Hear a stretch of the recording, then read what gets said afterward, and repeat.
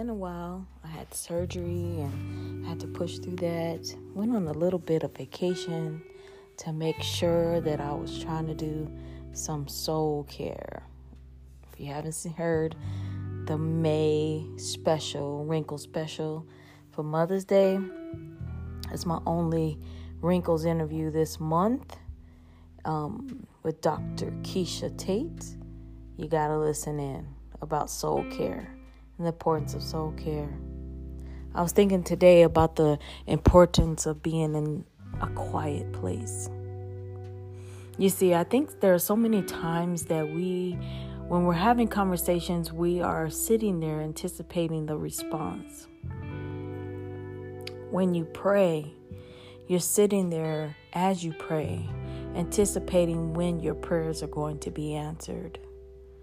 But sometimes you just have to listen in silence, in a quiet space, and await for the response.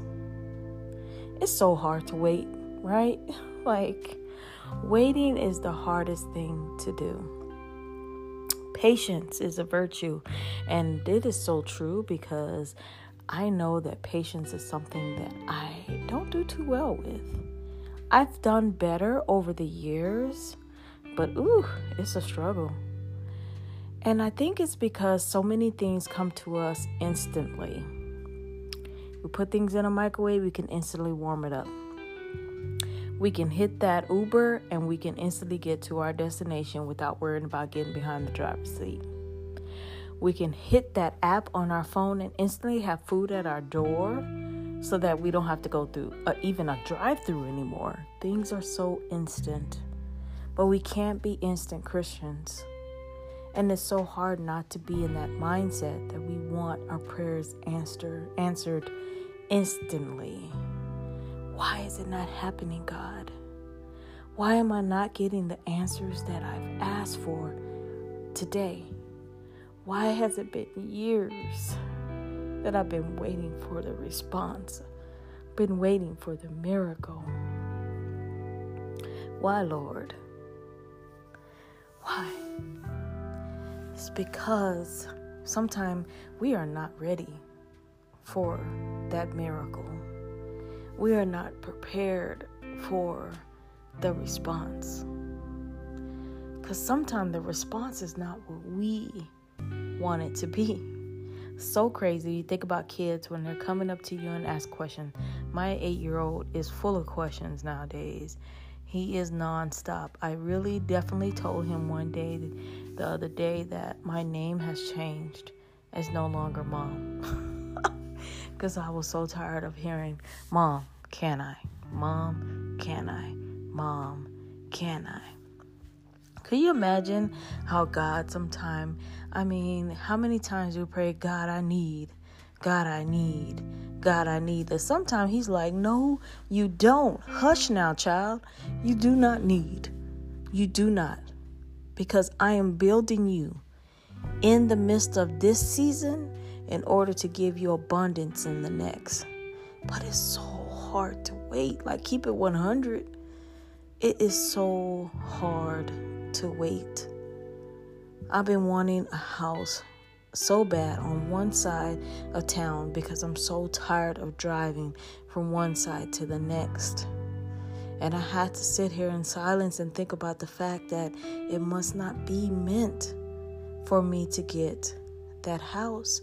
We went house hunting around, I think it was around COVID, after COVID, and everything was falling into place. Papers were pretty much signed, and then something happened, and the owners did not want to wait. It was 2 days for something. I forgot what the situation was that we had to put on hold. We were on hold. They didn't want to wait 2 days, and they gave the house to someone else. And I remember how devastated I was because I fell in love with this house when I walked in. I was like, it was so perfect. Yeah, it was where I wanted us to be budget-wise. It was perfect. But listen, if I would have begged for that and God would have been like, okay, I'm telling you, this is not your season, and he had gave us that house, who would have thunk that I would end up having breast cancer a year and a half later. That gave us medical bills just piled up, that I don't know what the situation would have been, but it would have been an increased stressful situation dealing with a house payment on top of all the medical bills. So now that I look back, that no right then was for the reason of me being able to maintain the now of being through all these medical bills and crises and all this that didn't know was coming. Although I didn't understand the no then, now I understand it now. And sometimes we don't even get that opportunity because we keep begging for God to give us what we desire. But sometimes those desires are just not for that moment because He has something amazing.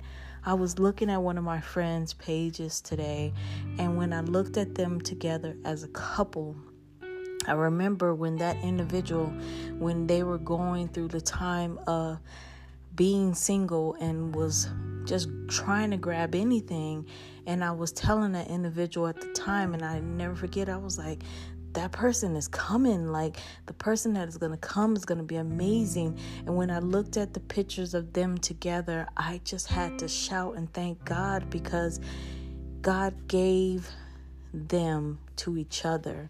And you see the abundance of love, joy, and God-fearing relationship through the picture. Like, I thank God for that moment when I looked at that today, because I was like, oh my gosh, if that person that I was talking to a year and a half ago would have just grabbed those anythings that were coming their way, then they would not have that magic of a relationship that they have today. Whew. The difficult task of the wait. It's so hard to wait. But when we wait, we get the opportunity to see what God can do. When we wait, when it finally comes, it is amazing because it's right where it's supposed to be. So as I talk to myself and I talk to you, hold on. I know it's hard. Hold on to the wait.